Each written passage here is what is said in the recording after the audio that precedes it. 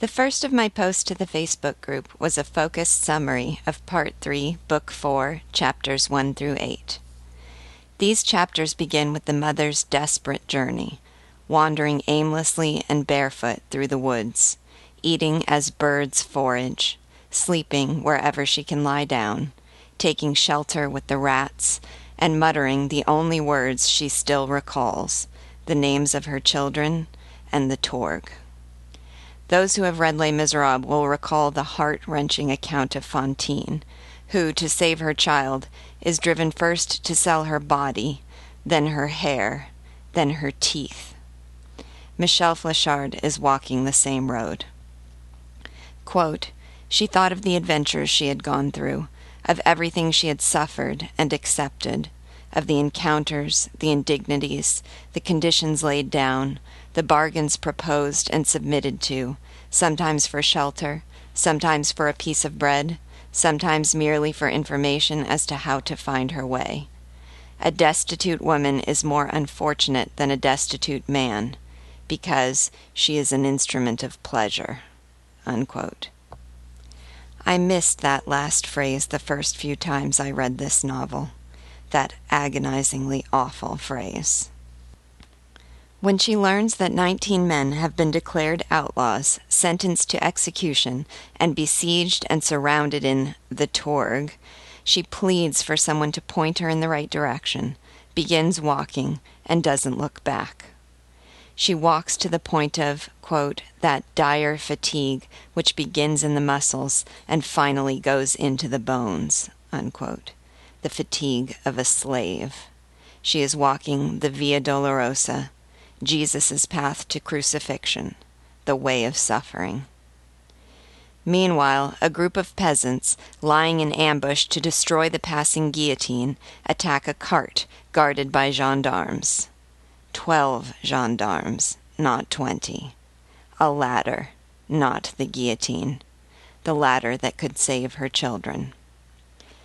Just when this desperate mother seems to have lost her reason, when her knees give way beneath her, when she feels herself in the presence of immense abandonment, she is greeted by a voice, a cannon shot.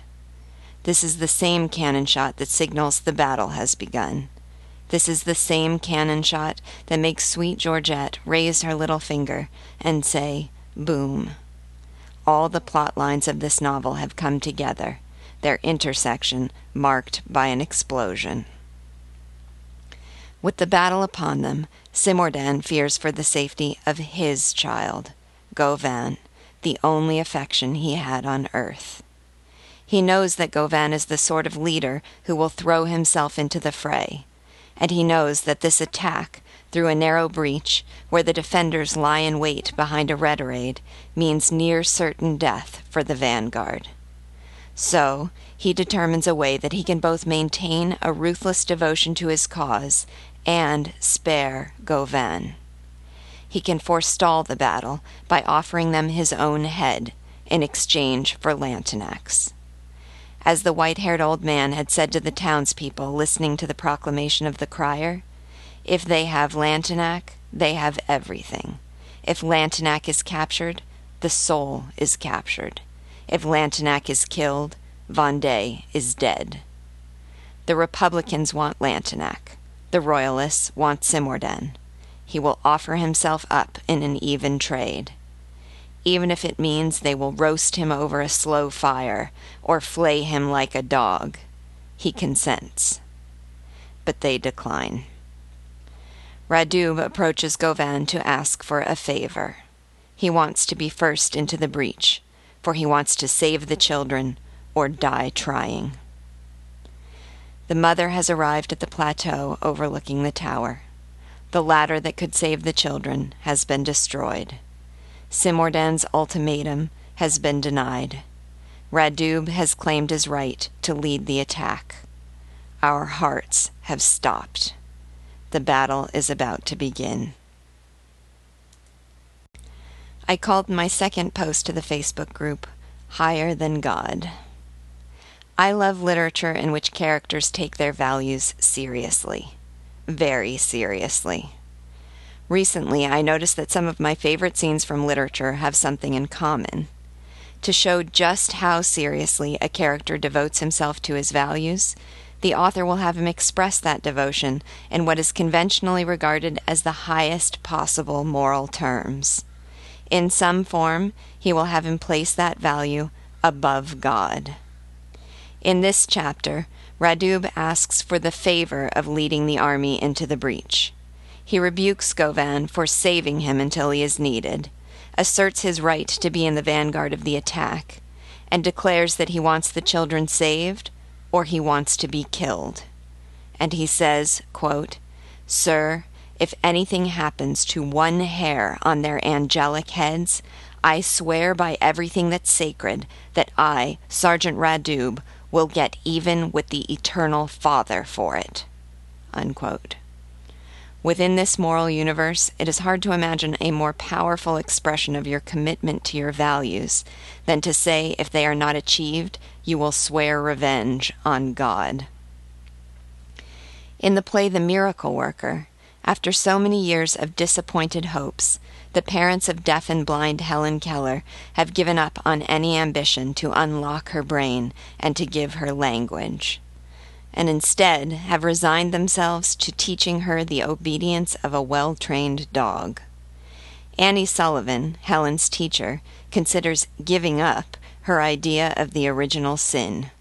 Annie knows that words can be Helen's eyes, and she won't take less. Mrs. Keller says, quote, "I think you ask too much of her and yourself. God may not have meant Helen to have the eyes you speak of." Unquote. And Annie replies, "I mean her to." With this simple retort, she has placed her own will above that of God. In the play Cyrano de Bergerac, Cyrano, the brilliant wit, passionate lover, and swashbuckling hero, pays routine visits to a convent, where the nuns eagerly await each new appearance. Anticipating his arrival, they say in chorus, "He is such fun, he makes us almost laugh, and he teases everyone, and pleases everyone, and we all love him."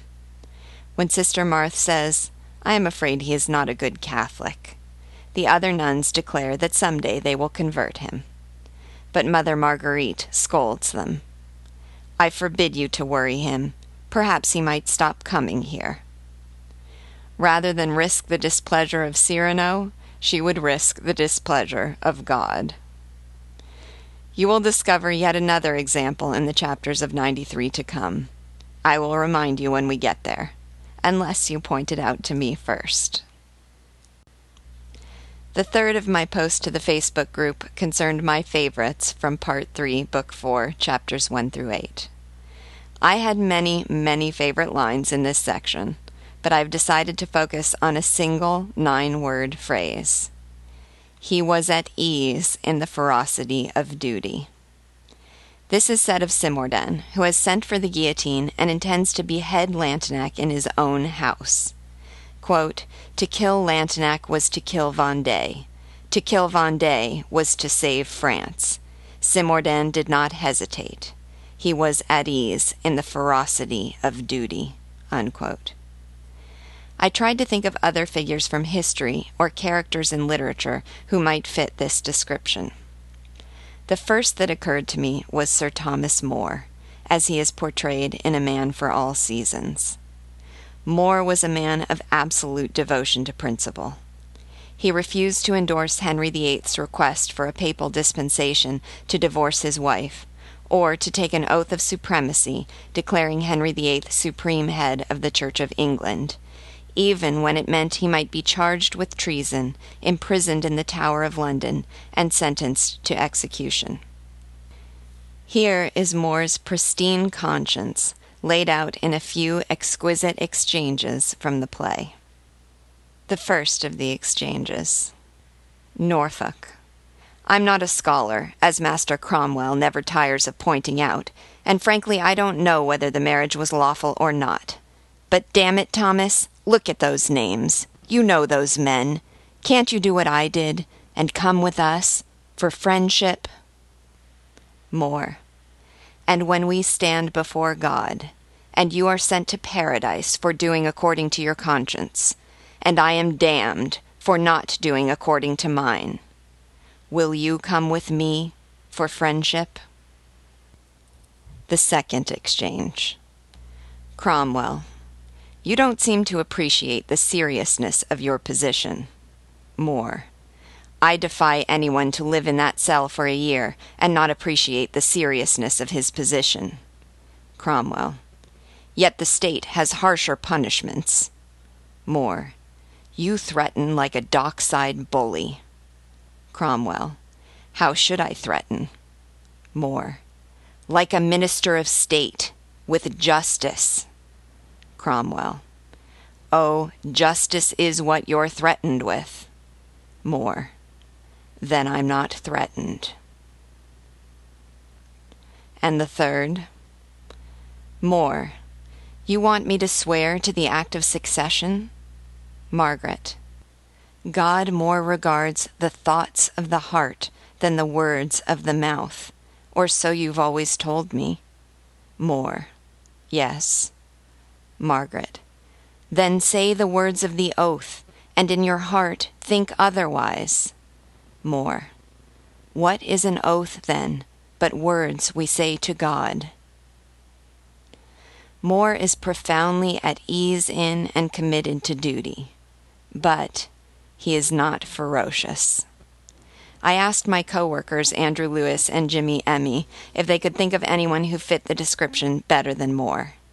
It was a remarkably difficult and remarkably valuable effort, one that helped us to even better appreciate the distinct character of Simorden. Through the elimination of characters who just didn't quite fit, we were able to determine that the person must be 1. Principled, 2. Utterly sincere in his commitment to his principles, 3. Perhaps mistaken, but not evil, 4. Serene, dispassionate, at ease, and 5. Cruel, violent, and ferocious in the execution of his duty.